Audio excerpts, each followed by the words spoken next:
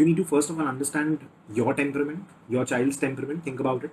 You have to talk to more people. I've seen at times, there is one rich uncle in the family, and whatever he says, my father is listening to just this guy. So these are the kind of complaints also I get at times. So don't listen to just one person. Just don't let some one person mind wash you. So you have to talk to multiple people. Don't be biased towards one particular person. Get the understanding from multiple people, because at times there are people who misguide as well. Read. You do your reading. You recommend your child books to read. Make them talk to credible people. Make them talk. Don't if your child comes up that my friend is doing this or my friend is asking this. So make them meet. That's what my father did also. Made me talk to some people, made me visit some folks' offices, and one of them is my mentor today. Mentors me partially today, and so make them meet the credible people, because when it comes from somebody else, they're going to be more. It's going to be easier for them to listen. So guide them to the right books, make them read the right stuff. You have to read that first. So you have to do your homework. You have to work hard. And you also need to talk to multiple people, find out all the details, and do your own work very, very well before you give them the guidance. And by this process, you'll be able to get your child a mentor also, probably. So, and make them look up to the right people, not look up again. Don't look up to a person that, see, he's got such a big bungalow, this guy is so good. That is not how you look up to someone. He might have made that with a bank's loan. You never know. Or if you might even know, but so that is not the right way to that's not how you make them see others. If a person is educated, if a person is cultured, if a person is disciplined, if a person is honest, so you have to again get the right set of people that they have to look up to, because if they have the right set of people, the right value system, they'll automatically be very, very successful in the future anyways. So like, for example, at times, that my son has gone to London and studied, but from what college? Don't spoil your child's career for your own status symbol, because ultimately, if any cultured person, my first question is always that which college did you study from? So did you get admission very easily?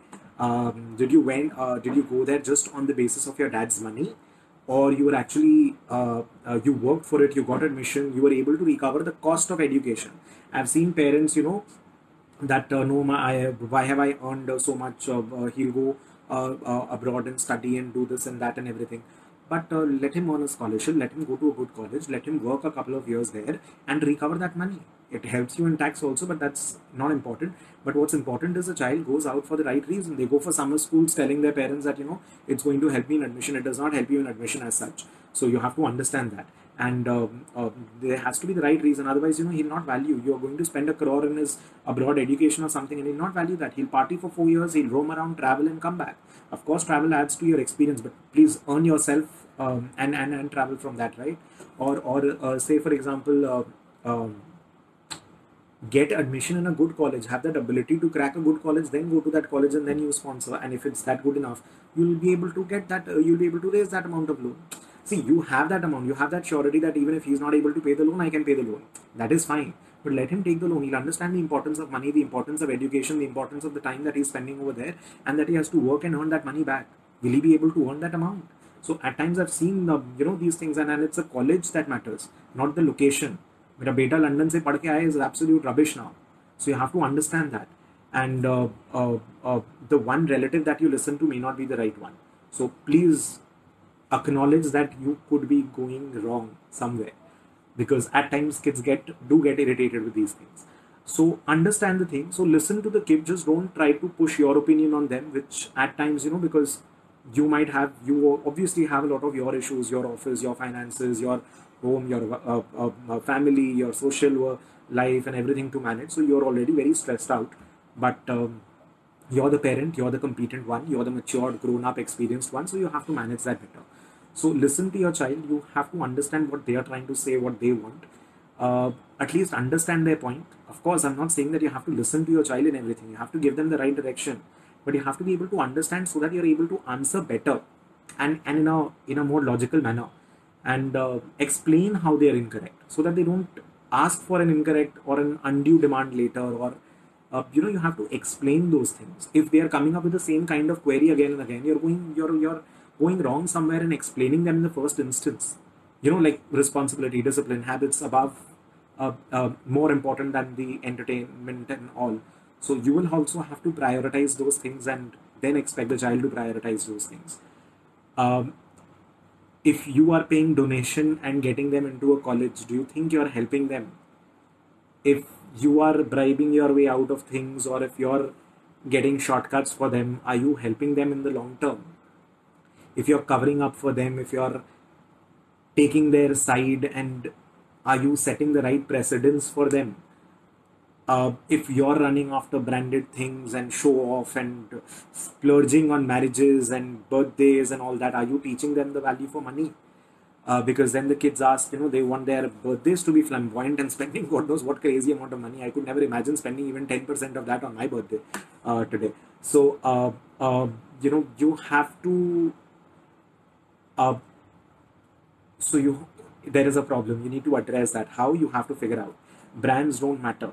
So you have to understand that. So you have to figure out these things, because if you're doing something and then you're expecting your child to not do that, it's going to be a problem. Uh, of course, I mean, needless to say, don't be consumed in your life. Your child needs that time, although they don't want to give that much time because they have so many activities around in their life. You'll have to figure out a way to, do things with them, join something with them. Somewhere it has to match. You cannot expect them to have the same habits or the same, what do you call it? The same hobbies that you have. So there has to be somewhere where you meet, and don't